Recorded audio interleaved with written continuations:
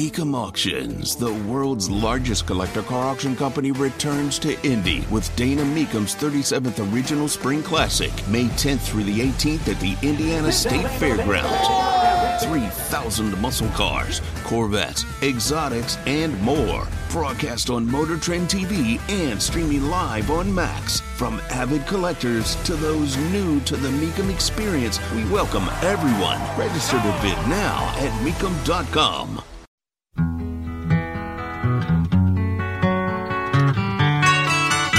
Just as an aside, as I was talking about Code Pink, it dawned on me that maybe there isn't a basis there. Not everybody knows Code Pink.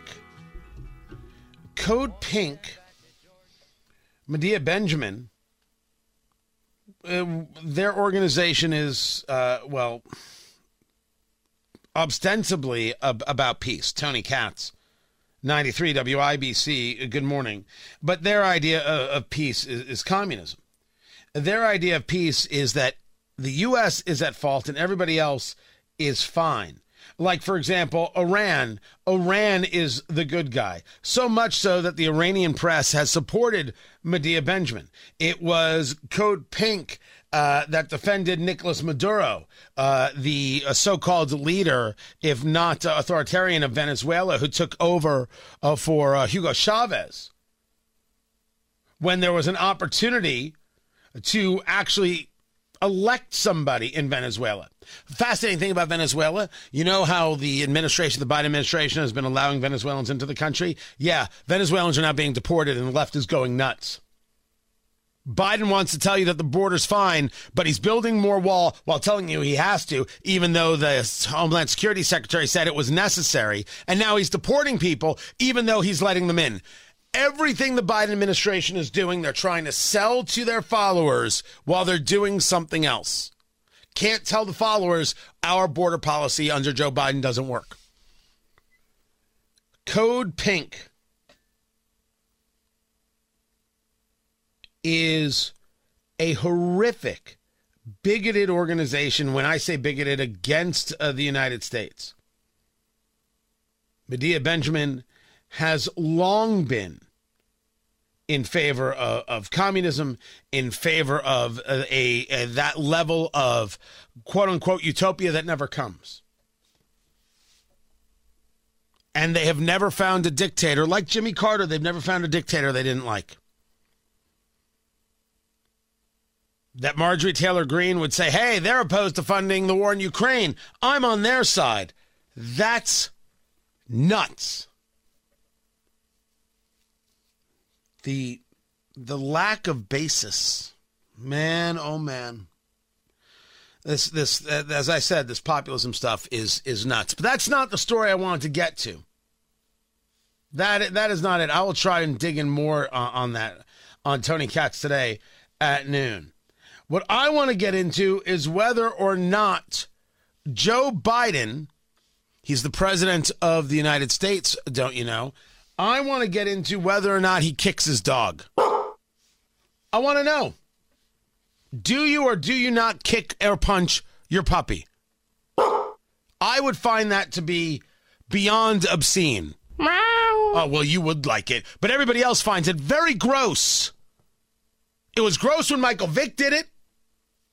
It was gross when Mitt Romney left the dog carrier on the hood. The story goes as follows. The president has a dog by the name of Commander. It's a German Shepherd, I believe. And this dog bites everyone. There have been 11 bitings of Secret Service agents by this dog. The dog's name is Commander.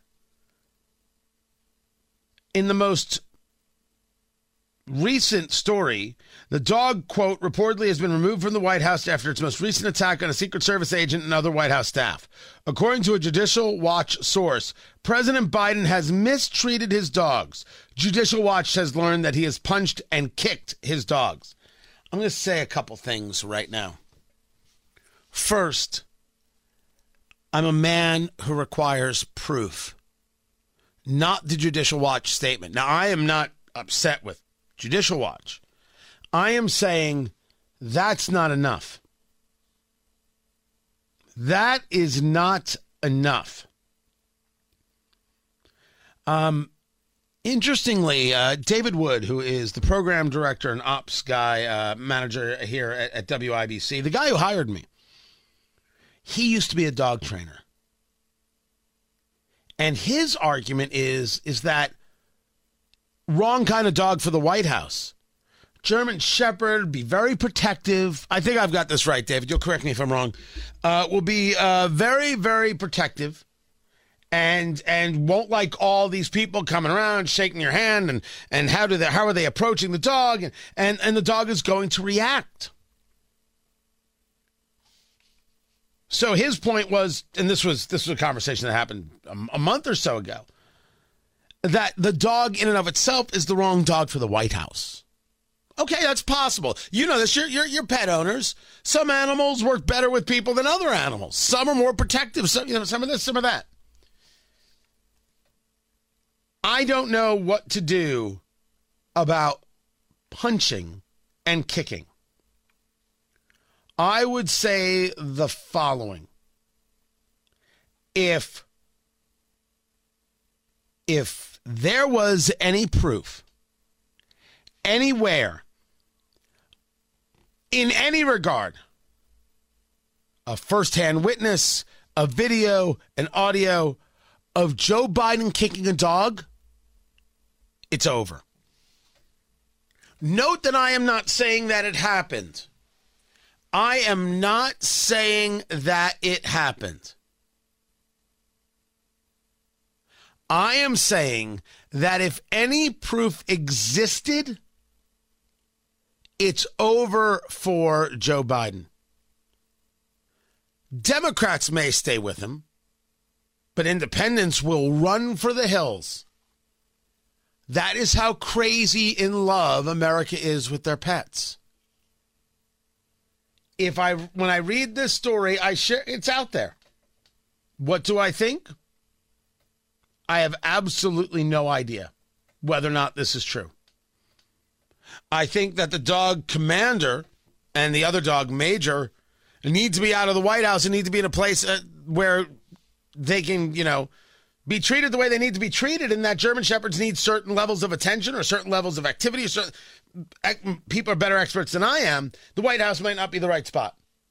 And certainly there have been enough bitings that it has to stop. And if this had been the Trump White House, this would be the only story in America.